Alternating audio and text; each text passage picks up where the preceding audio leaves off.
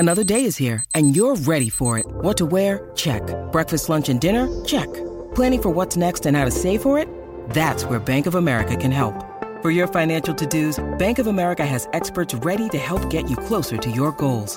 Get started at one of our local financial centers or 24/7 in our mobile banking app. Find a location near you at bankofamerica.com/talktous. What would you like the power to do? Mobile banking requires downloading the app and is only available for select devices. Message and data rates may apply. Bank of America N.A., member FDIC. When you need mealtime inspiration, it's worth shopping Kroger, where you'll find over 30,000 mouth-watering choices that excite your inner foodie. And no matter what tasty choice you make, you'll enjoy our everyday low prices, plus extra ways to save, like digital coupons worth over $600 each week. You can also save up to $1 off per gallon at the pump with fuel points. More savings and more inspiring flavors make shopping Kroger worth it every time. Kroger, fresh for everyone. Fuel restrictions apply. Think you know the Brooks Ghost? Think again. Introducing the all-new, better-than-ever Ghost 16. Now with nitrogen-infused cushioning for lightweight, supreme softness that feels good every step, every street, every single day. So go ahead, take your daily joyride in the all-new nitrogen-infused Ghost 16. It'll turn your everyday miles into everyday endorphins. Let's run there. Head to brooksrunning.com to learn more.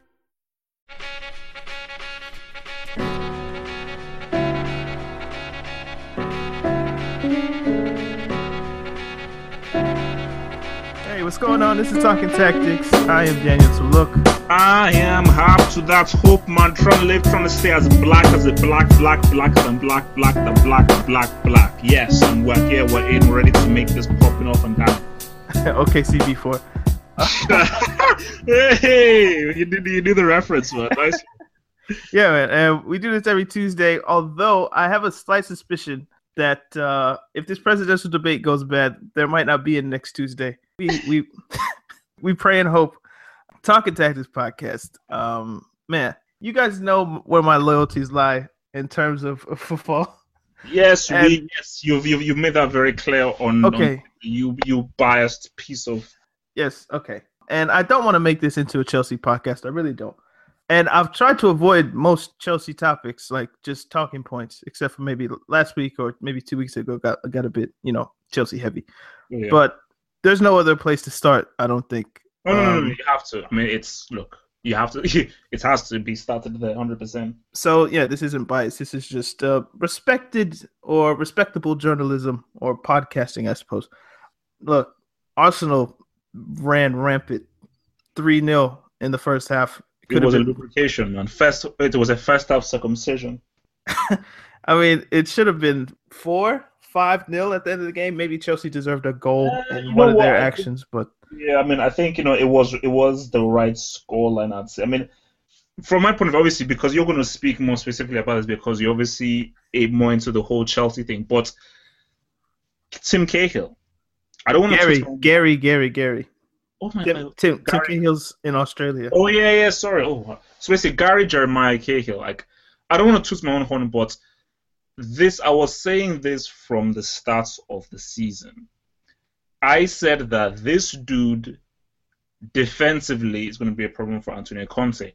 Antonio Conte, as good as he is, he needs quality defenders because his strategy and his strength is based off having a great defense, which he had at Juventus and which he had for Italy. So, if you're and what shocks me the most, and I'm sure you will agree with this, what shocks me the most is that you really believed that you could get away with David Luiz and Gary Cahill in central defense? Well, see, David Luiz to me isn't a problem. As far as football goes, he's not the greatest center back. He's not. You shouldn't confuse him for Maldini or John Terry or any list of venerable center backs that we've had in our game. But he's not horrible. You know what I mean? He's a great footballer. He's very good footballer. Yeah, he's very much like Marcelo in that way. Yeah. Where he's so good at football, you have to play him, and it just so happens his position is center back, so you shoehorn him in the team. If you could play him at center mid, that'd be great, but he hasn't been conditioned over the course of his career to play center midfield. So shame. That's a big shame. So a huge shame. It is because, and like Conte could put him in midfield, but he's not conditioned. Like playing midfield and playing center back are two completely different animals. Like you need more legs, you need the stamina, and then you need the not that David Luiz doesn't have the football intelligence, but you need a different brain to play in midfield than you do at center back. But that being said, when you put him alongside Gary Cahill, that's when the issue comes, because I think Gary Cahill doesn't trust where David Luiz will be. Where John Terry, you know exactly what you're going to get from John Terry. He's going to be in the right place at the right time, probably 95 times out of 100. And Gary Cahill has that trust factor. When you have Luiz next to you and he's kind of more of a wild card and he could bomb forward, he's going to be trying long passes. You don't necessarily know the weight of his pass yet. You know what I mean? So it comes. So the timing when you want to trap a ball becomes a bit different. And we've seen, I think, what is this, 3 or 4 games in a row? He did it against Liverpool. He did it against Swansea. He did it against Leicester. Wait. Oh. I mean, wait, what did he do against Liverpool? I mean, Liverpool, it was more... The action against Liverpool was the clearance that he had that went to Henderson. It was the same exact thing with Swansea that he did with Arsenal. No, and I mean, he did it against Leicester as well. I don't think Chelsea were punished, but he's done it in 2 straight Premier League games and once in the League Cup. You can't make those mistakes. I'm sorry, man. Like, for a Premiership central defender, you can't It's embarrassing, man. Make those mistakes. You said it. I don't know how many weeks ago, but I remember in one of the clips that we chopped up for the Twitter page, you were like, Gary Cahill isn't a Conte defender, man. And I was just like, yeah, like there's no argument against it, because Conte wants defensive solidarity, but he also wants players who are more than one-dimensional. You know what I mean? So Chiellini, he used to be a left back in his early days, so he has, a different set of skills. Bonucci is the best ball-playing center back maybe in the world. Maybe Mats Hummels could argue, possibly David Luiz, but it's Bonucci. And Barzagli is he's a tank. But Cahill is neither of those things. I think basically for me, I think really Cahill is like, he's a mid-table defender. Yeah, he's not a defender that you play in a top 4 team or in an international team. He just isn't up to that standard. I mean, yeah, like there are central defenders that these guys for 90 minutes they're gonna be sublime. Yeah, I was gonna say, like, if you had to pick a team for Gary Cahill, who would you put him on? Maybe Everton. Basically something like Everton, Palace, or even like Tottenham. Tottenham wouldn't take him. They have Vertonghen and Alderweireld, but I see your point. No, but that's like that's like his max level. Yeah, where a team that is like teetering on that top 4, but not really quite elite. So just like a tier 2 kind of thing, not like a tier 1. So that's like the maximum. But really, a Palace and Everton really is really his standard, Yeah. So, well, I was just gonna say, so without his mistake, I'm not sure Arsenal scored 2 goals that quickly. I think the game probably gets a bit more settled down. I mean, but the second goal, was that his fault? Second goal? My point was that if Cahill doesn't make the mistake for the first goal, it doesn't spark Arsenal in the way that it yeah. So then maybe that second action wouldn't have come. If you look at the second goal, he did rush out to kind of stop the ball, and that left space. But I'm not sure what else he could have done, because that move was just fantastic. And the third goal, I mean, that was brilliant. Ozil's movement was great, and then his finish, I mean... Very good finish, because people say that he mishit it. He did, but I mean, who cares? Like, it went in. You know what? He didn't mishit it. You think he purposely kicked it into the ground? No, because trust me, I've done that before in the match, where like, that you're not... Almost like, as soon as the ball is coming, that, man, I'm not going to have a clean strike. So what you're going to do, even if it's a very hard skill, I have to now try and somehow hit it into the ground and make sure that by hitting it into the ground, I can find a nice angle to get it past the player. Because that as soon as the ball is coming in, that I'm not getting a clean strike on this. So I'm going to have to hit it into the ground. If you mishit it, you mishit it, Yeah. For a mishit to be that accurate, that's a hell of a mishit, So well, I mean, if you think about there was a goal last season that Shaqiri had that was kind of similar, where he beat, I think it was Tim Howard, and it was a mishit. It was a total mishit. But the time that Mesut Ozil had to think about what he was going to do, a player of his quality and his kind of intelligence, maybe he had the time to think, No, I'm going to hit this in the because ground. it's Ozil. If this was like what's it called, like Borriello or some road player, then yeah, it's a mistake. He gets the benefit of the doubt because he's Mr. Ozil. Yeah. I wanted to touch on Antonio Conte. Is he going to get a sack? Look, don't laugh, man. Hey, Abramovich, whoa. Abramovich is crazy, man. So don't. This is not funny, man. I didn't crack a joke. So okay, no, look, Jose Mourinho last season, he came off a season of winning the league, and he only got till December with bad results. Wait. But Daniel, that was really bad. They were in the relegation zone.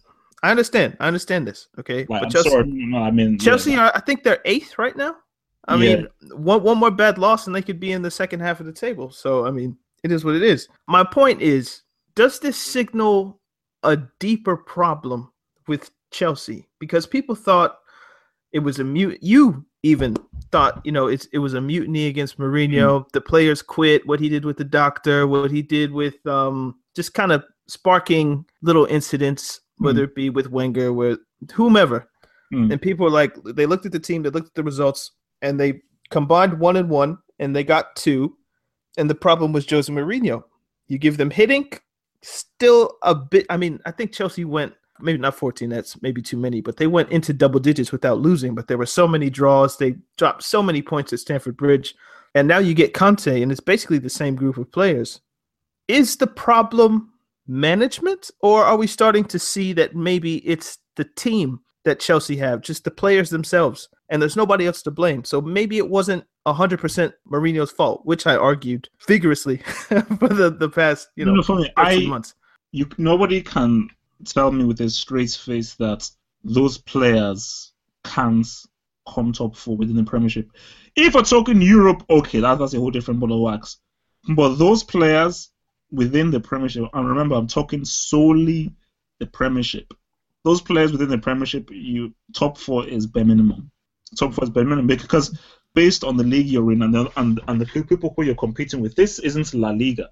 Where, like, okay, there are a lot of very good teams in the Premiership. I'm sorry, I don't mean to be rude, but there are some very roadman teams in the Premiership who don't know how to play the sport well.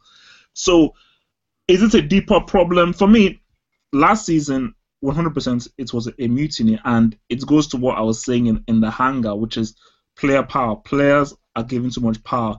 Players are allowed to have a strop. Players are allowed to pretty much not really respect the power of the manager. So coaches have to do a lot more pampering with the players because of how much they have now been held to such a high esteem by the media, the fans, and so forth. But even for me, I think there's an issue. First of all, Diego Costa is one issue there. The guy's a very good striker, but being so reliant on him is a problem. Other issue is Hazard. Is Hazard really as good as people say he is? You've got to ask that question. I'm not sure whether he is. Defensively, that's another issue. Even in midfield, for me, Fabregas... That's the problem. Midfield, I believe, is the problem. I think Diego Costa has been the only footballer I've seen at Chelsea that seems like he cares. Oh, yeah, no. He's been hosting, but like he can't do everything. Well, yeah, but that's a problem with his midfielders. Same thing with Kante. Kante can't literally run an entire midfield on his own. I mean, he needs a bit of help. So exactly. I mean, it's. I am gonna pull up my phone here for a second, and I'm gonna read a tweet that I put out after the game. Well, it was like I took a nap and then I woke up and I thought about the game. So I've had some time to think. So 2 things on Chelsea Arsenal, and this is from a Chelsea fan's perspective, of course. So if this isn't Arsenal enough, I apologize. But Chelsea can't place 100% of their defensive hopes on Zuma. Maldini couldn't save that unit, so steady on the magical Negro trope. Whoa! Damn! Yeah, it's just like Kurt Zuma's. He's gonna come in and he's gonna save our defense. Like, nah, bro, you're still gonna have Ivanovic in the team. Like, so chill out. And number 2, at what point does chronic failure from select Chelsea senior members, for whatever reasons you have, facilitate youth getting chances? And what I mean by this is Matic has been dreadful. Oscar hasn't. He's been basically invisible. Willian I think last season took something out of him where he was basically the only player for 3 months, 4 months, 5 months who had any desire to win football matches. Yeah. And I think that energy, as soon as Mourinho left, he's like, guys, like, what have you done? And ever since then, I feel like his form has been a bit off. So maybe he'll regain that. But you have Ruben Loftus-Cheek on the bench. You have Batshuayi, who needs games. You have Nathaniel Chalobah, who looked good against Leicester City, albeit with 10 men. Chelsea have the best youth academy in England, arguably the best youth academy in Europe. And it seems like Chelsea? Yes, they won the UEFA Youth League. Wait, so better than Barcelona? At this present moment, not historically, obviously not. I'm not crazy, but their youth academy is like one of the best. It's up there with Barcelona, Ajax, whoever you want to name. It's just that the players or the youth players, they don't get any run in the team. And my thing is, when you have all these, you call them bricks in your team, why not play some of the youth players? It doesn't make any sense to me. It makes zero sense why you have Ivanovic still in the team when you have Ola Aina. It doesn't make any sense why Matic is in the team when you have Chalobah, Loftus-Cheek. It seems one, there's a lack of leadership at the top. Wait, what happened to Kennedy? He's on loan at Watford. Traore, who I think is this might be disrespectful in your eyes, but he's just under Kelechi Iheanacho in terms of young African talent. Okay, no, that's crap. No. Trust me, I've watched this kid, Bertrand Traore, and he's dynamite, okay? And you put all these good Christensen, who's on loan with Borussia Mönchengladbach. He's probably Chelsea's second best defender. If you want to put Zuma number 1, Christensen is probably number 2 with Terry number 3. And he's on loan for 2 years in the Bundesliga. And meanwhile, you have Gary Cahill, who can't trap a football and is giving up goals left, right, center. There's something wrong with Chelsea's system. And I think this is why managers get chewed up. You know, it's why you go from Villas-Boas to Di Matteo to Benitez to Mourinho to Hiddink to Conte now in the space of like 4 years. There's a reason behind it. Well, look at who the owner is, Abramovich. Look, bless his soul. He's very rich. I would like some of his money if he doesn't mind. But Abramovich, he's not really interested in running a football club like a football club. It's his baby. It's his thing, you know, and he's very. Actually, that's not true. When he first came to the club, I think in 2003. So I started being a Chelsea fan in maybe 2001, 2002 when I was like 11 or 12. Basically when like my family first got internet and I was able to keep up with match results, and then the money came. And then Abramovich, he came in the team or he bought the club basically. And one of the first quotes I remember reading about him was, if I wanted to make money, I'd have gone into a different business. I'm here to win trophies and to have fun. And for the first maybe 5-6 seasons, basically up until he bought Fernando Torres, he was willing to spend money, big money as well, especially in the mid-2000s. So 30 million for Didier Drogba was massive. 30 million for Essien was massive. But you see, after Torres and once financial fair play started, Chelsea started running their team as a business. It's why you had to sell De Bruyne. It's why you had to sell Luiz for 50. It's why you had to sell Lukaku. It's why you sold Matic so you could buy Fabregas, Costa, Felipe Luis, whomever else. And it seems as if that kind of I want to win trophies, I want to have fun element at Chelsea Football Club has been lost to the business side. That could be the problem. What heightens it, though, is if you look at Chelsea's board, none of them are football people. The only football person in the board is Michael Emenalo. A Nigerian friend, yeah, man. Emanalo, yeah. Oh, how do you... Emanalo? Emanalo. So you have Michael Emanalo, and he's the only solid football person in the board. If you go to Manchester United, for instance, they have Sir Alex Ferguson on their board. I think Bobby Charlton's probably on their board. They have people who understand the game on their board. You go to Chelsea, and Roman Abramovich just came to football maybe 12 years ago.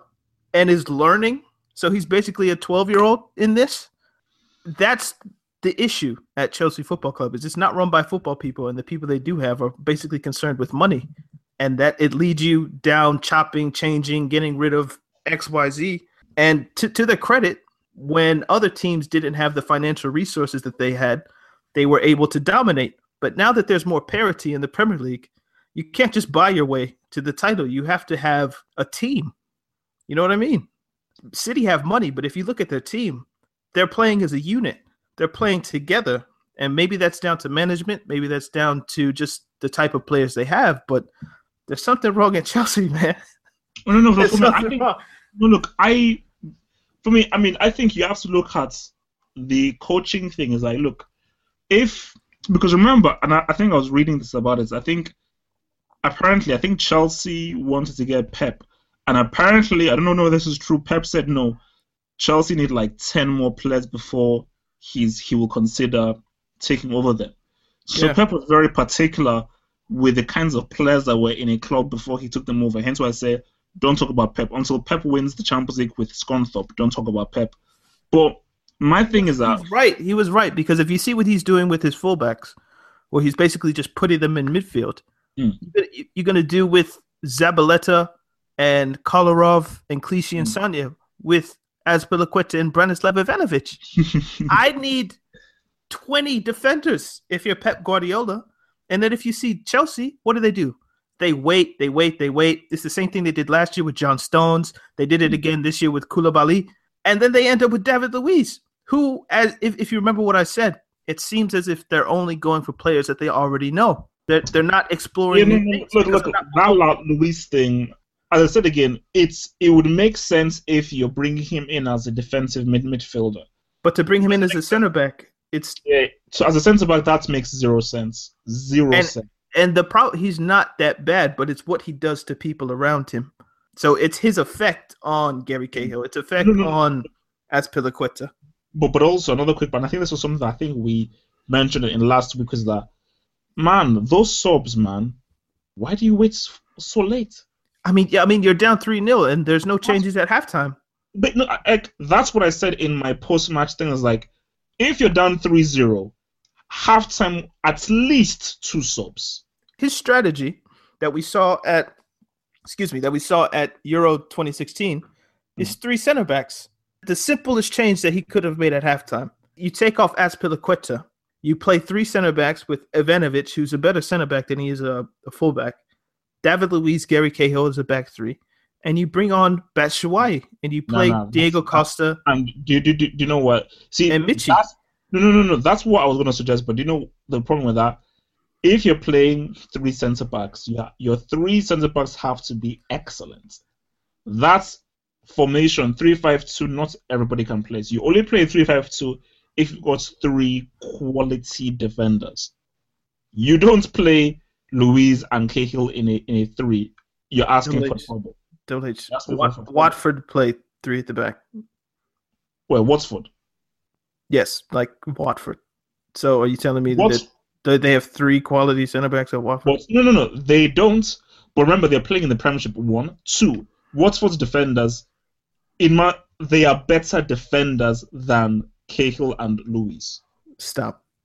No. They're like you've gone off the deep end. As far as just like pure defending, they know. See, they're not quality. I can't even name you their defenders. Okay. Neither can I. But I'm telling you right now is that the fact that they've played 3 at the back and they've been okay means that you now basically you see the issues Cahill and Luiz already have with a 4. You now want to put them to a 3, because remember Watford, I'm sure that they've been playing with a 3 for some time. You don't just switch to a 3 at halftime. That is suicide. That's a fair point. But you're already down 3. You're already dead. What's the point? Like, you might as well go for it. The point in that change would be, 1, to get another striker on so you could put crosses in the box and have them play off each other. Secondly, it puts an extra man in midfield where you only have 3 or 4. Now you have 5. So maybe you can control possession that way, because they couldn't touch the football. The same thing that happened against Liverpool. They couldn't get the football in the first half. And they got blitzed. No, for me, I think, basically, from my experience, you never go to a 3. You start with a 3, then you go to a 4. Like going to a 3, like for me, I think that it's something that you have to start with and get used to. You never alter to it. But I get what you're saying is that. What do desperate times call for, Double H? Desperate measures. For me, how do you know what? This may be crazy, but I'd be risky and say screw it. Was Matic starting? Yes. You take off Matic, you bring on Batshuayi, and then you play two strikers. Yes, you lose a midfielder, but Del Costa needs some help. Yeah. So you just get that ball as quickly as possible. You scream at your defender and say, look, guys, work hard, press hard. We have one less midfielder, so everybody has to now work even harder. But get that ball quickly up the field towards Batshuayi and Costa as quick as you can, and let's just get an early goal in the game. But the key thing is get Batshuayi on at halftime. But for me, take off Matic, you bring in Batshuayi, and you just have to work harder in midfield to make up for the loss of Matic. Like the subs they came too late. Like that's just crazy. Like what's the point in bringing on those subs at that time? There literally is no point. It's Antonio Conte way we're starting to see. But anyway, I don't want to make this an hour-long Chelsea podcast. We've got other things to talk about. Updated top 4 predictions. Now that Arsenal and Liverpool have taken 3 points from Chelsea, the table, I don't know if it's starting to take shape, but we're seeing... Oh, no, it's not. It's too early. Slight pattern. Yeah, it's way too early for it to take shape. But we're seeing patterns where Chelsea can't win big games. It seems like Liverpool do win big games. Arsenal are somewhere in the middle. What do you think about your top 4 predictions? You had Chelsea winning the title. Do you want to renege on that? It's not yet October, so I guess it's cool. I'm still sticking with it. Okay. I think it's too early to start saying, okay, I'm not behind City now to win now. For me, I think, but the only thing I would change is that I do believe it's between Chelsea and City. The title. Between Chelsea and City. I'm still sticking with Chelsea. See, I haven't changed my pick from United yet, so. Oh, you're still sticking with United. I don't want to, but I'm a man of my word, Double H. So the top 4, as we currently stand, are City, Tottenham, Arsenal, and Liverpool. The chasing pack are Everton, United, Crystal Palace, and Chelsea. So, Crystal Palace are above Chelsea on goal difference. It's the Benteke changes. He's made an impact, I think. So my original top 4 was United, Chelsea, City, Liverpool. I'm looking at Chelsea, and I'm like, Arsenal might take his spot again, man. But you have Arsenal in the top 4. You didn't have Arsenal in the top 4. That was a big point of contention that we had, that it's Arsenal's birthright to be in the top 4, and I'm thinking, nah. But, so read out your top 4 again. I had United as champions. Yeah. I had Chelsea 2nd, City 3rd, and Liverpool 4th. With Arsenal 5th. Yeah, like for me, I'm still staying with Chelsea 1st, City 2nd, United 3rd, Arsenal 4th. Yeah. And then 5th is what, Liverpool or Everton? Who do you like better? Liverpool. So those are our updated top 4 predictions, which haven't changed. We are steadfast in our either brilliance or idiocy. I haven't decided which. So Manchester City, they are undefeated. I think Pep has the best start for a rookie manager in the Premier League since Carlo Ancelotti in 2009-2010. Blah, blah, blah. Just let me get my stats off, man. Just dropping a little knowledge on the people, Kevin De Bruyne, hamstring injury against Swansea. He could be out for 4 weeks, I think. So a month or so. Mm. We basically saw City without Gundogan for the first 3 weeks. So is it just take De Bruyne out, put Gundogan in, hope he doesn't get injured, and as you were? Or is this more serious than maybe some are predicting? Like, for me, I think they can cope, but let's not sneeze at it. De Bruyne has been easily the best attacking player in the Premiership. Do you think he's like favorite for, the PFA, FWA Player of the Year awards, all that kind of stuff? It's too early. It's too early. Is he the early favorite? Oh, no, okay. No. As of right now, yeah. I mean, early favorites, yeah. Like for me, but it depends. Because remember, this guy is very injury prone. Yeah. And, all of their players, if you look at them, I mean, maybe I don't know enough about Iheanacho. Maybe you do, but Aguero, yeah, Silva, Gundogan, and De Bruyne. They're all injury prone. I don't know enough about Raheem Sterling. Wait. Where is Toure in all of this? I mean, is he? What's he doing now at the moment? Like, unless he apologizes apparently and says sorry, I'm sorry, Mr. Guardiola, like he's a 7-year-old kid, or if his agent. I'm sorry. Yeah, like unless he apologizes, apparently Pep's like, no, like you're not in the team. Oh God, man. No. It's his what is his agent up to? His agent is weird. You know what? Okay. I know I think I know what's going on here. Okay. I don't know how contracts work at Manchester City. Okay. But I'm assuming that the agent is going out of his way to make Manchester City drop or release Yaya Toure, So basically if Toure quits, he might not get any money from City. If they fire him, and maybe he gets a severance package or something, and then he becomes a free agent with money, and then he gets to go to any team he wants. So maybe the agent's job is to make it as uncomfortable as possible, because Pep said, you should apologize. Then the agent comes back and says, you should apologize to Joe Hart. and I think because you could be on something, because in all of this, Yaya hasn't said anything. He hasn't said anything. So basically, his silence. Yeah, I was going to say his silence is tacit complicity. Yeah, in what his agent is doing, it's condoning it. Yeah. Otherwise, he'd either fire his agent for saying something in his name that doesn't represent his wishes, or he's just oblivious to what's going on, which I highly doubt, because it's no. He knows he knows exactly what's going on. Okay? So there has to be something in this where they're trying to either get out of City or just pressure Pep into playing maybe City's best player of all time. If you think about it, he's the best player they've ever had in their club. I don't know enough about Manchester City history past like. No. Anything that happened before they won the league is irrelevant. I don't care what anyone says. I mean, actually, if you think about it, the 4 best players that I know play for Manchester City, other than Yaya Toure, are Frank Lampard, Chelsea legend, Schmeichel, Manchester United legend, Robbie Fowler was a Liverpool legend, and Patrick Vieira was an Arsenal legend. So, those are the 4 best players they've ever had, barring Toure. Okay, so just you're on not resume. Henry in that category. Say it again. You're not going to mention Thierry Henry? Thierry Henry played for Manchester City. Oh, I see what you did there. Yeah. So look, Peter Schmeichel, Robbie Fowler, Patrick Vieira, and Frank Lampard, legends from Chelsea, Arsenal, Liverpool, and Manchester United. They all ended up at Manchester City somehow. But those are all legends from other clubs. You understand what I'm saying? So who are the Manchester City legends? I don't know. I mean, they scored their most important goal. So yeah, I was gonna say their legends are currently playing. Oh no, yeah, so, like I told you, anything that happened before this group is irrelevant. So that's fun. This is the most legendary group of players of all time. So yeah. Yeah. So I think they should be able to cope without De Bruyne for a month. But if it gets like 3 or 4 months, if there's like a relapse or a reoccurrence of the injury, I think that's a bit more serious.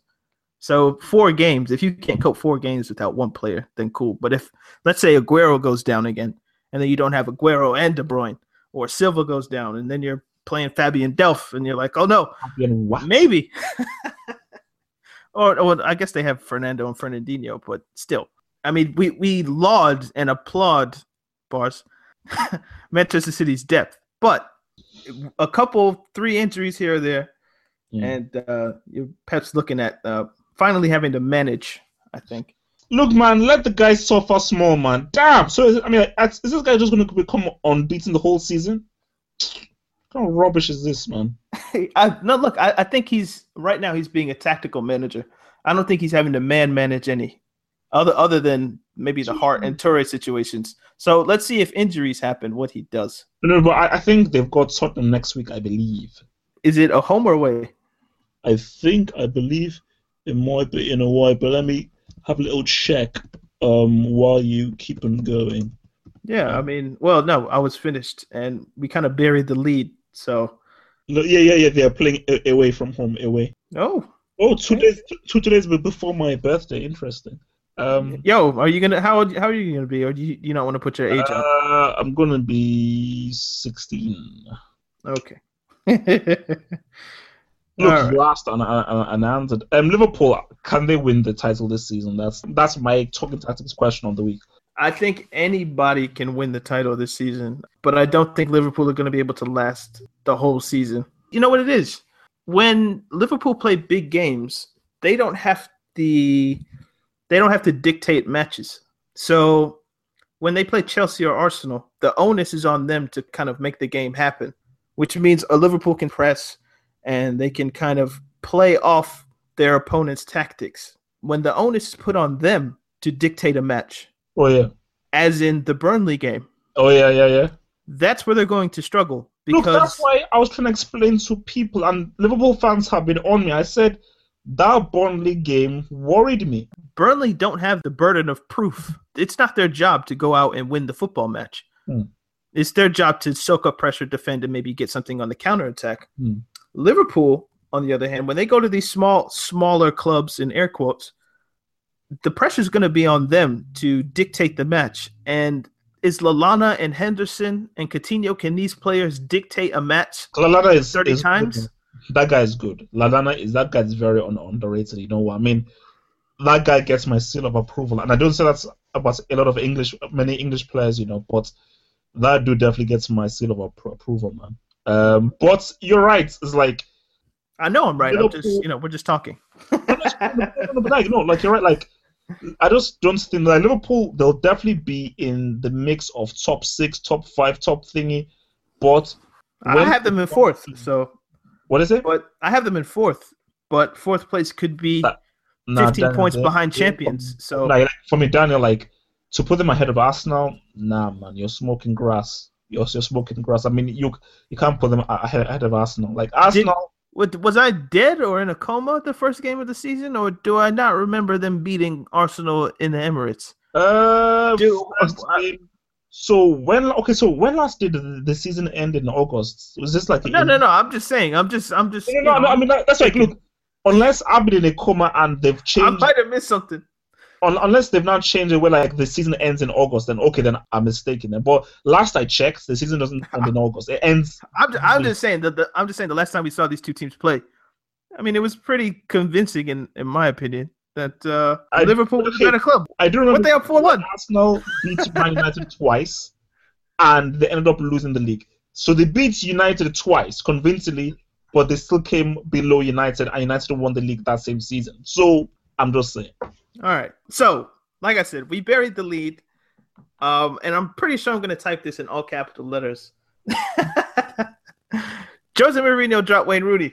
Look, round of applause for Jose Mourinho. Look, chill out with the applause, man. How we don't know whether he'll see through this. Actually, that was kind of a sarcastic applause because I know why he dropped Wayne Rooney. It's because don't they have a midweek game on Thursday? Oh, Europa? Bloody hell! I mean, I'm just saying it's just part of that competition, man. I mean, is there any point? And it's just an excuse to rest Rooney, and then he can say, "I'm saving you for the Europa League." So well. Now that I think about it, maybe he could use the Europa League as an excuse to get Wayne Rooney out of his Premier League teams and be like, "No, Wayne, I'm gonna give you the captain's band in Europa. I'm just resting you for the bigger competition. It's Europe. It's another avenue to maybe get Champions League football with the way that the Premier League is now. So Wayne, I'm just don't stress it. Don't stress it. That'll be a nice shrewd move, you know, to still make it seem as if you're not really. But I would still like Mourinho to be the old Mourinho. You know the problem is. You can only do that once every other week, though. So for three matches in a row, you can't use the Europa League excuse. You can just say, "Oh, I forgot." Oops. You know what? I thought this week was a European football week. You know? Yeah, but you know, like it's too late there. I can't change the lineup, but you know, I'll remember next week. That's got to be it. That's my theory. Where Mourinho's going to use circumstances around him to drop Wayne Rooney. That way, it doesn't seem like a disrespect. But Danny boy, this is the Mourinho that I know. The Mourinho that I know that I thought I knew. You don't play well. Who cares who you are? You get dropped. Yeah, you get dropped. That's the Mourinho that I thought I knew. I mean, he dropped Eden Hazard a few seasons ago, who was Chelsea's golden boy. Yeah. Just because he wasn't tracking back. But Hazard wasn't the face of Chelsea. Rooney is the face of not only United but of England as well. So dropping him is very heavy. Like basically what Pep did, it's almost similar.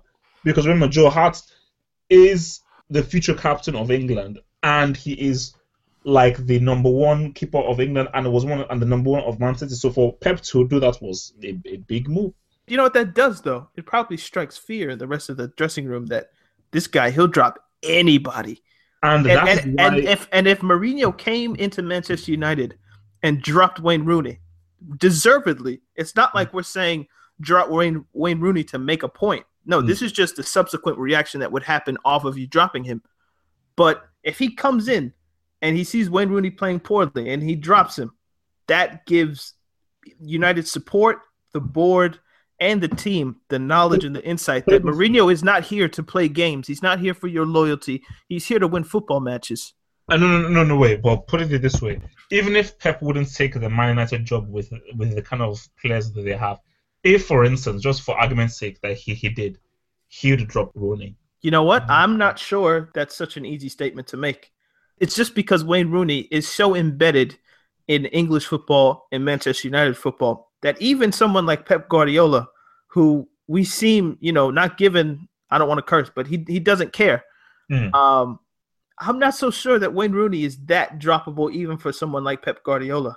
As much as we might think he might, Joe Hart, as good as he is, he's not Wayne Rooney, who has been posted as the savior, the great hope of English football for the past decade. I'm telling you that, like, Guardiola is a very, very arrogant man. Yes. Extremely arrogant. Yes, but any excuse to say, no, I am bigger than whatever you think it is, that you paid X million to bring me in here. You've touted me as this great coach to save us. And I'm going to prove to you why y'all should bow down to me. Pep Guardiola is probably even more arrogant than Mourinho. It's just that he shows it in a very different way. But I believe that Guardiola is arguably even more arrogant than Mourinho. I would say that Guardiola's arrogance comes with a smile.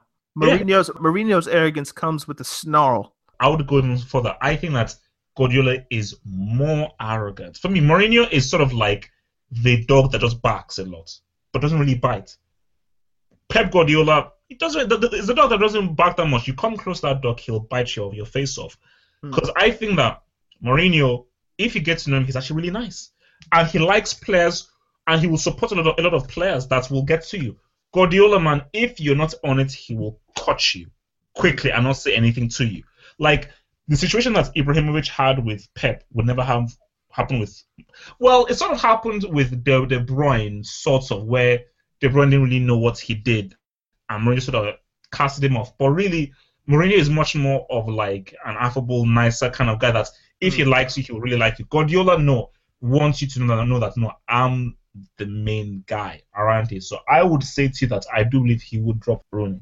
To prove the point that because it's Rooney, because he's the possible, because it's this thing, Guardiola will drop him, and any excuse to drop him, as if he's not playing well, he doesn't fit into his plans, he would drop him and say, look, I've dropped him, now what? You're going to sack me now?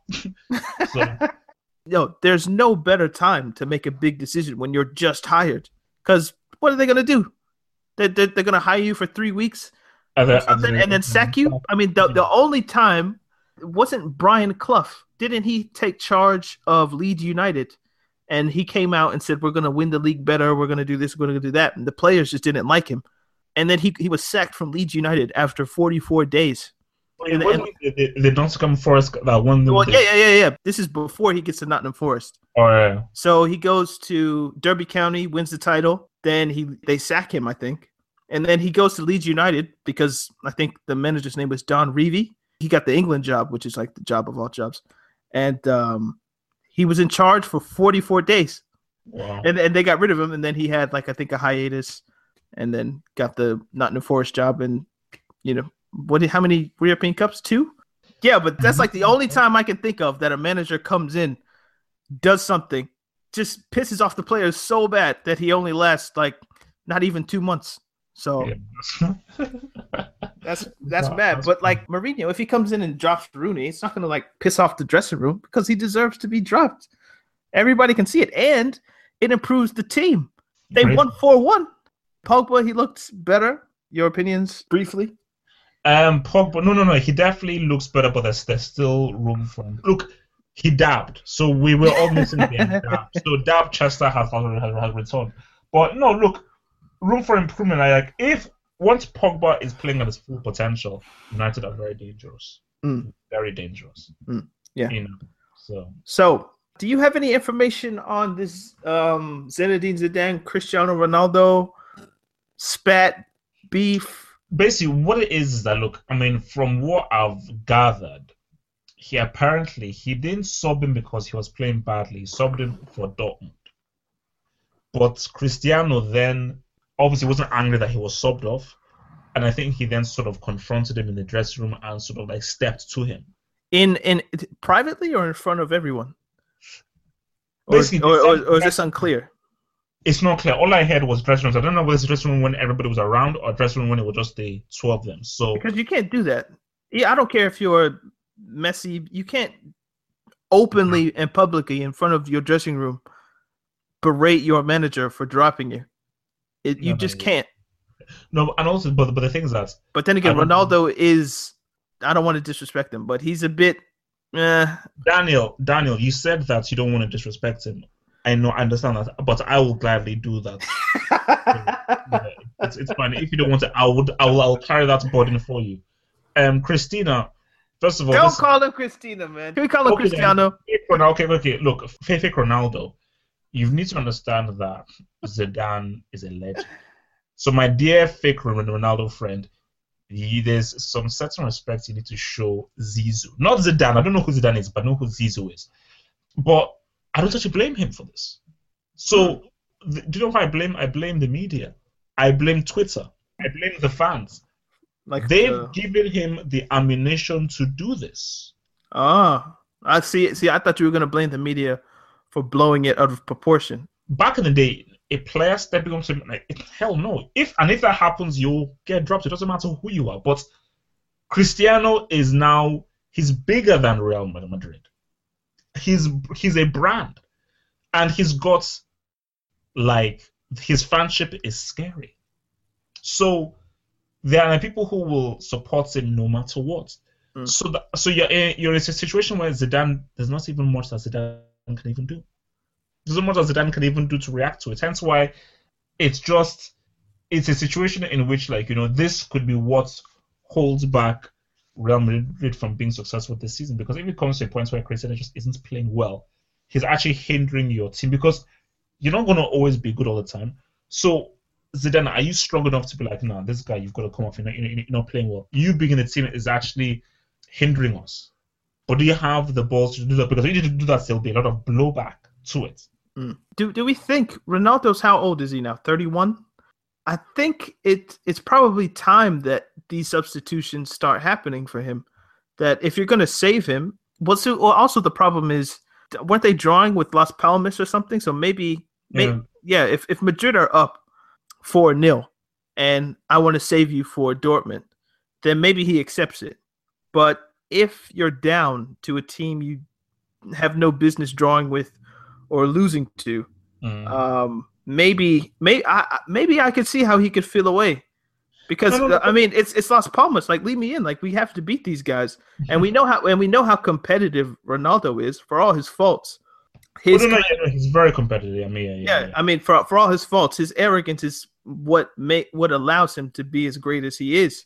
Although you would dispute how great people perceive him, but still, that kind of constant wanting to be on top or better than others, it drives him. So, if you say, Ronaldo, don't be mad about being dropped, you're almost taking his fire from him.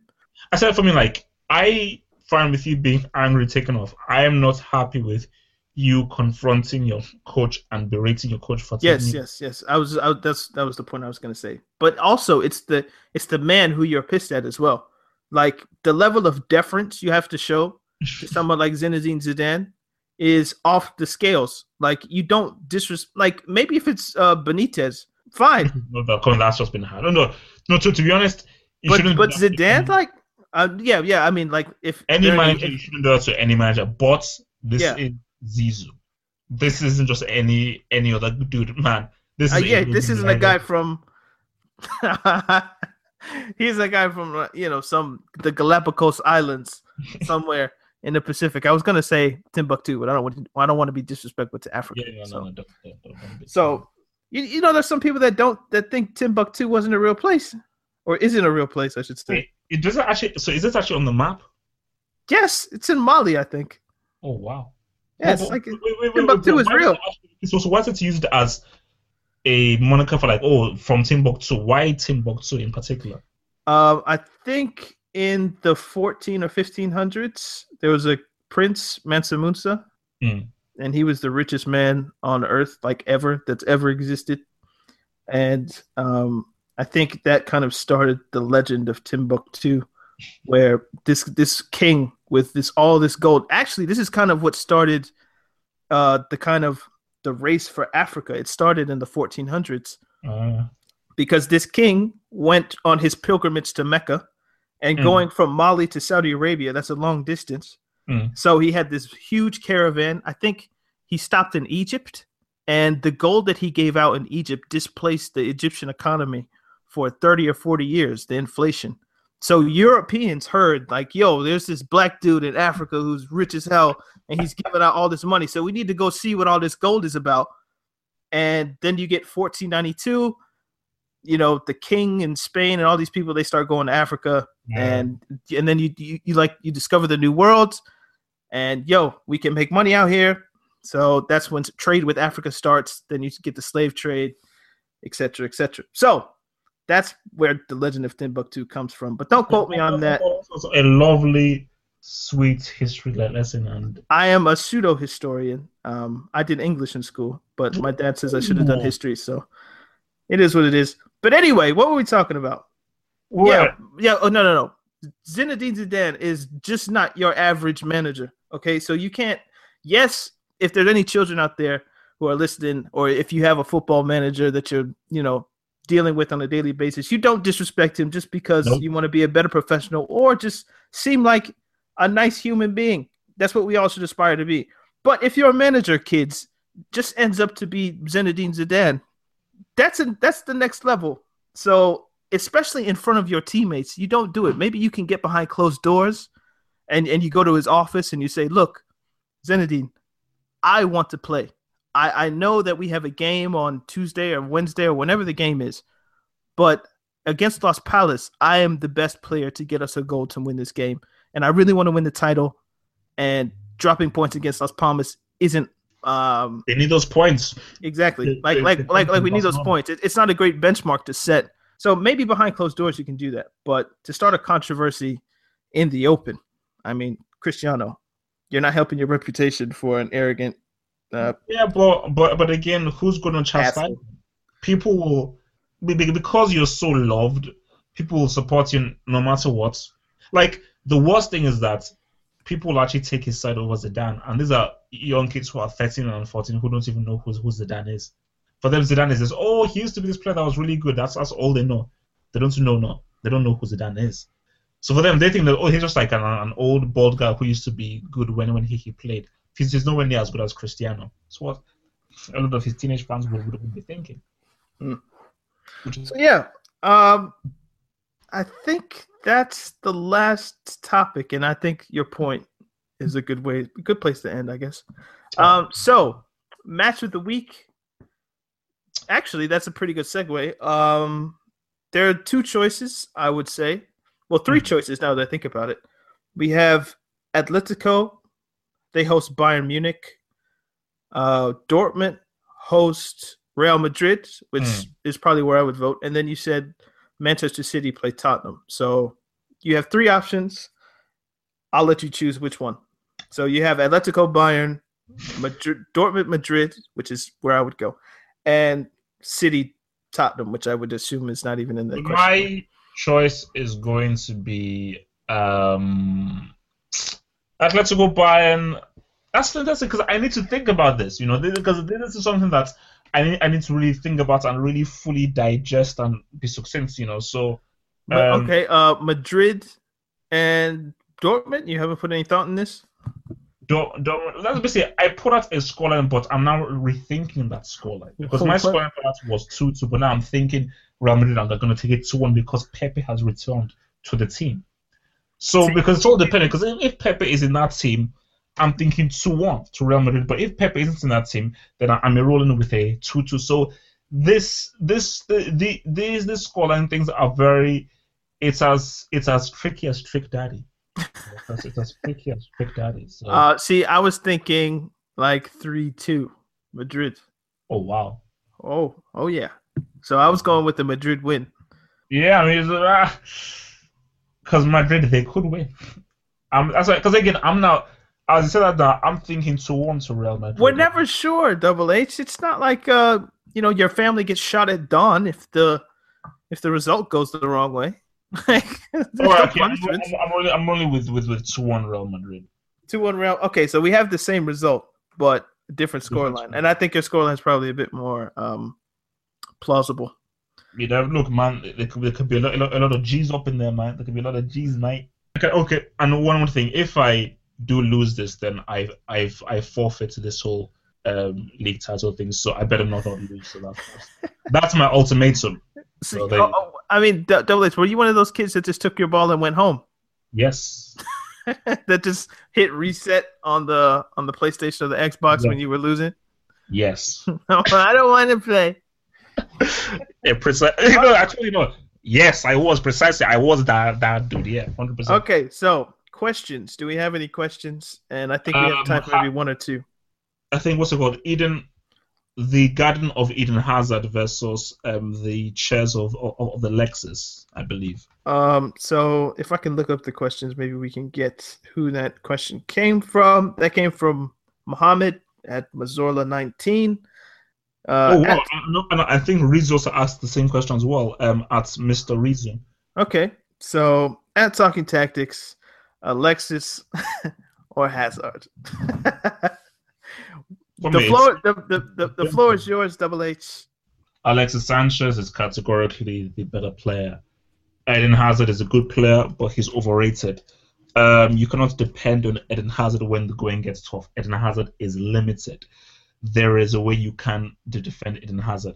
Sanchez is from the jungles of South America. He is a beast. He is a freak. There is no way to completely shut him down defensively. He can hustle on the flank. He can hustle in the center. He can hustle from free kicks. 30-yard screamers. He can finish sublimely. He can dribble you. He can go out on the outside. He can go out on the inside. He has so much in his arsenal to completely shut you down.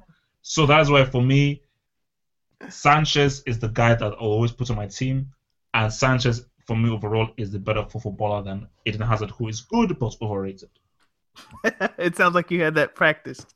Or people ask you that question a lot. I would argue in favor of Eden Hazard that, just specifically against Alexis Sanchez, that Sanchez does have more dynamism in his game. That if you put him in the same position as Hazard, Alexis Sanchez is more likely to take on his man, beat his man, do dribbles, get in the box, get fouled, etc. But Eden Hazard's mentality and kind of technical brilliance in that way, I think, makes him more effective game to game to game to game to game. What I mean by that is Alexis Sanchez, like you said, is very even the way he plays, it's temperamental, it's flair, it's psychology mostly, which means he can go missing from game to game if he's not all there, or even, and it's not really about tactics, because if you can put him in any system and he's gonna ball out if he's feeling it. You know what I mean? Yeah. But sometimes he can go missing. He doesn't get the ball because it's all in his head. Eden Hazard, I don't think he necessarily has to think about his footballing ability. It just comes naturally. He's practiced it. He's almost a machine. You know what I mean? And Sanchez is a machine. He's very much feels like a human being when he plays. Whereas Hazard, you put him out, you tell him what to do, and he'll do his best in that role. And in that sense, I think you get more consistency from Hazard. Hazard is better tactically than Sanchez, which is what you're saying. As in, who plays their role better and will consistently listen exactly to the instructions you give them tactically. I think it's Eden Hazard. And in that sense, I could see how people could argue I'd rather have Hazard in my team. I say that, but I don't want to take away from Hazard's humanity. Injuries got in his head, and he wasn't the same player that we saw from 2 seasons prior. So it's not like Eden Hazard, you flip an on switch, and he goes out and he makes dribbles and he gets things done.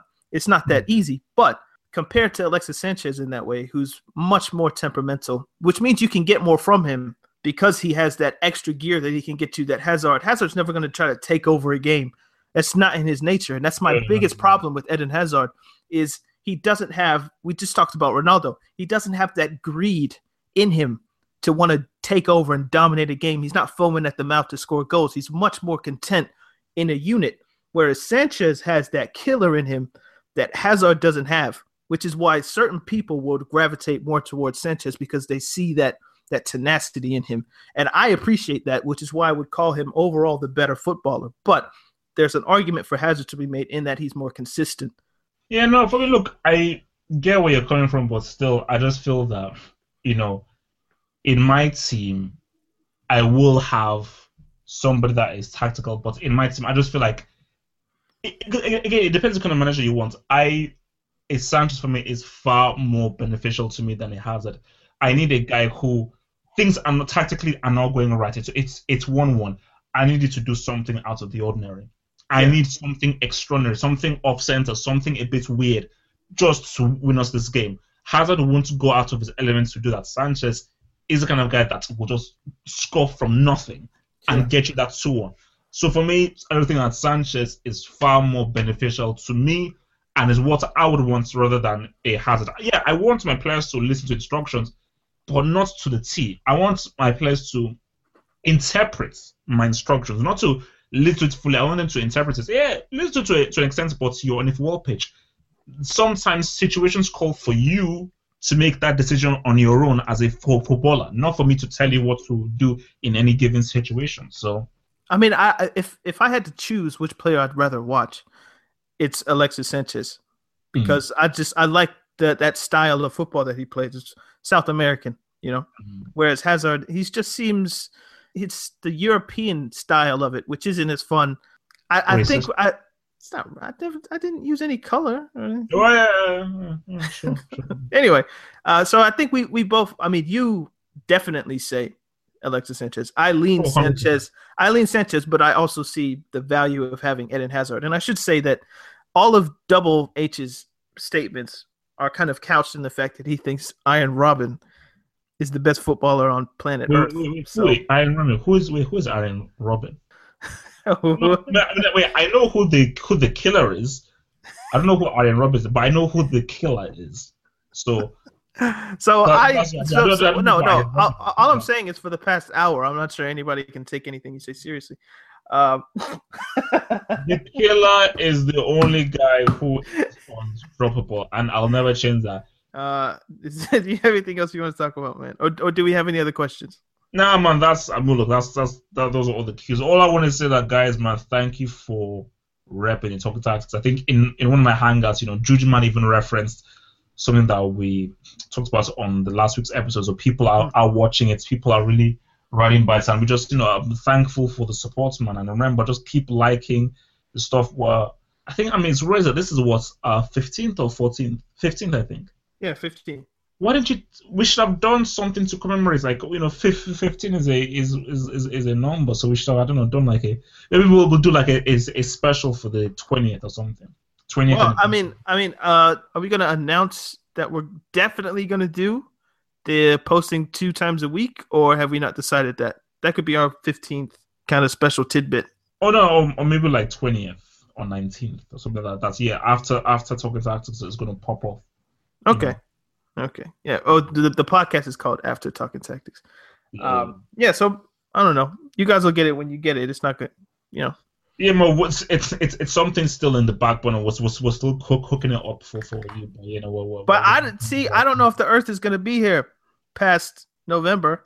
So relax. Is there any point? Like all you guys that believe in these politicians and relax. Hillary will be the president. Everything will be fine. The Earth will keep spinning. So people. Worry, because do you realize there's no difference Like, like there's no difference between Hillary Clinton and Donald Trump. You might think there is on the surface, but Well, one person has different private parts to the other, so I mean politically, they're all backed by the same 5 people that have millions of dollars.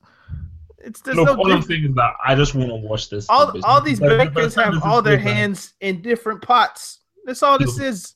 Look, by the time this goes out, Hillary Clinton could have caused a surprise upset in the debates, so I don't know what's going to happen, but all I know is that, Nothing's going to happen. There's going to be jokes. Then the people on news are going to be like, I think Hillary Clinton had a great debate. And I think Donald Trump had a great debate. Who cares? Like, people, if you haven't decided who you're voting for at this point, not that people should be voting, I don't know. Personally, I don't believe in presidential voting because of the Electoral College. I think you should vote for your local, your mayor, the people who affect your policing, the people who affect your schooling. But as for the people at presidential level, I'm not convinced. Because I don't believe in voting for anyone. Vote for yourself, man. Have some faith in yourself. That's what I say. I mean, can you think about this? That 300 million people are in the United States, and a president could get 70 million, or a presidential candidate could get 70 million of the votes. Another candidate could get 72 million of the votes. So 72 should win you the election. But because of the way that the United States rigs their electoral college, like super delegates and all that stuff. Yeah, the person who gets less votes can win. We saw that in 2000 when Al Gore got more votes than George W. Bush, but George W. Bush was president. And this is, I mean, people say it's a democracy, but it's a constitutional republic. But it's fake if that's the case. If more people want one guy. Yes. So basically the whole thing of like your votes count, so your votes doesn't count.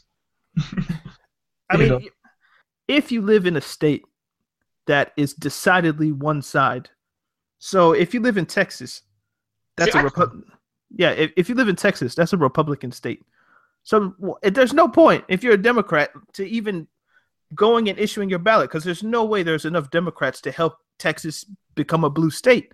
The same way, if you're Republican in California, that's a Democratic state. There's no point. So either you go out and you vote with your conscience and you say, I want to vote for the Green Party or the Libertarian Party or whomever. Cool. But your vote doesn't matter in those states. Now, if you live in North Carolina like I do, then maybe there's an argument that your vote matters. Because it's so close. So you live in North Carolina? I live here. I'm not from here, so I don't have any affiliation other than the North Carolina Tar Heels, who I've supported since I lived in Canada, but that's a different story for another day. So yeah, I'm not convinced with the political system. I don't know enough. I took a couple political science classes in university, but I'm not sold on how America does its presidential elections, shall we say. But I do believe in local voting. So vote for your mayor, vote for your local representative, the people who, control the police, for example, or who control the school districts and that. So vote for those people because they actually can affect your day-to-day life. Hillary Clinton versus Donald Trump. I mean, it's the figurehead, but the people behind both candidates are probably going to end up being the same people. Yeah, true. Because money doesn't have red or blue attached to it. It's all green. No, look, I think I look at it purely from an entertainment point of view, but if you want to get real about it, man, whoever is president, nothing's really going to change, really. And, I mean, if we want to talk about this a little bit, just a tad bit more, neither candidate is going to do anything for black people, which is the community I am in. So the Republican Party knows they're not going to get enough I don't want to say African American. The Republican Party isn't going to get enough black votes to feel indebted to black people to do anything politically. And the Democratic Party gets so many black votes that they almost take it for granted because who else are they going to vote for? Yeah. So then they don't have to cater to us because they already know what's going to happen. So they don't have to say anything special. They don't have to come out against police brutality. They don't have to come out against substandard schooling, healthcare, the economy. They don't have to say anything because it's already given. But then I asked, what do you think of this whole the lesser evil votes? Like the whole thing of like it doesn't matter. Hillary, because Trump will basically end the world. That's fake. That's fake. There's no way that Trump would have got this far if people legitimately thought, people in positions of power above the president thought that, Trump would end the country. I mean, you might see what happened after the Brexit. You remember when people didn't think that the UK would leave the European Union. So then then the economy kind of went down a bit. So, I mean, I don't know if people are banking on Trump, but if Trump gets elected, then maybe the economy would go down a bit, which would affect the global economy, as it were. But it would rebound like it always does. It always does. And also, I kind of think, I'm not, and I didn't take any math classes in university, no economics, so I can't speak on anything like this. But I kind of think that if people banked on the European or the UK leaving the European Union, and nobody else thought that was going to happen, and the economy goes down, there must be a way to make money out of that. Do you understand what I'm saying? If everything goes down and you invest then, and and you knew it was going to happen, or you had an inkling, when everything goes back up, you make money. So I kind of think that some people are going to make money. Like, have you heard that film, The Big Short? Say it again? Have you heard of this film called The Big Short that came out like last year? No. It's similar to that, where people were sort of like, I think they sort of like predicted that the housing market would all, when that whole like bank thing went, people actually made some money off that because they saw that like sort of happening. So people actually banked on that. Say, look, there's money to be made all around. But to the whole thing, man, look, man, nothing ever changes. The beauty about this is that this literally is just entertaining because Trump is so crazy. Like, Trump began to be a politician early this year. And that's I mean, it is. It's probably going to be entertaining. You look at it like a sports game almost. Yeah, but I don't think the result is going to have any serious bearing on what happens 20, 30 years from now. Because people always big up things in their time to make it seem bigger than what it is. You look back and it's not really that big of a deal. Oh yeah, I'm not really fussed with it. But anyway, that's probably the kind of conversations that we'll have if we do after talking tactics. Absolutely. No. Maybe we should like edit this tidbits and like have it like as a little like side. No. Let's leave it. Let's leave it in there. All right. Hope you enjoyed that political sliding. You know what? I realized that people might fuck with us or rock with us, I should say, on football things, but if we start talking like political, that's like, oh Lord. I don't like these dudes. Or it could be like you don't like what we say about football, but maybe you agree with what we say politically or racially or just in social matters. Yeah, about people. That's a bit interesting. Like, keeps like is with the whole Kaepernick thing. People always want to keep sports and politics like separate, man. But they're not, because people from different races and different cultures all come in this one place, and you can't just drop who you are at the door. Yeah, that's what I said. I never understand. Like, you can't. Like, politics is life. It's life. It's living. So you can't just say, "Oh no, I don't want to be thinking about politics now." No, politics is it's breathing. It's when you wake up and when you sleep. It's how things operate. I mean, yeah. The thing is, if politics controls society and sports is in society, then it stands to reason that politics will be in sports. Yeah. Does anybody say, like, when people talk about education, don't put politics in education? Like, that's the whole point of education, is to teach you about the society and skills that will help you progress in society or not progress, depending on where you live. Well, yeah. Look, it's all part of the... Oh, I'm on this team. Double it.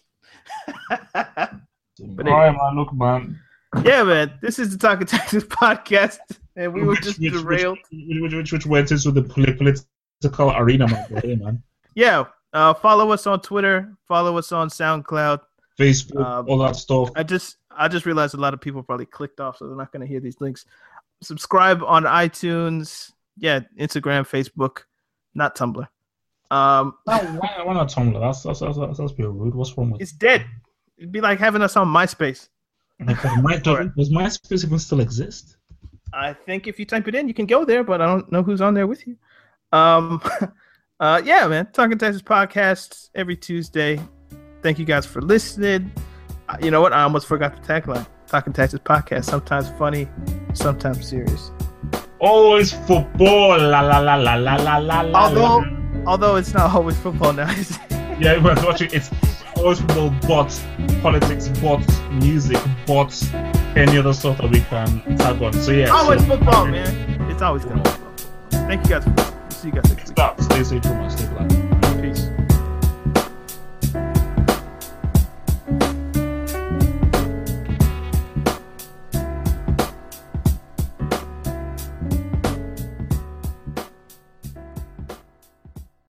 Sports Social Podcast Network.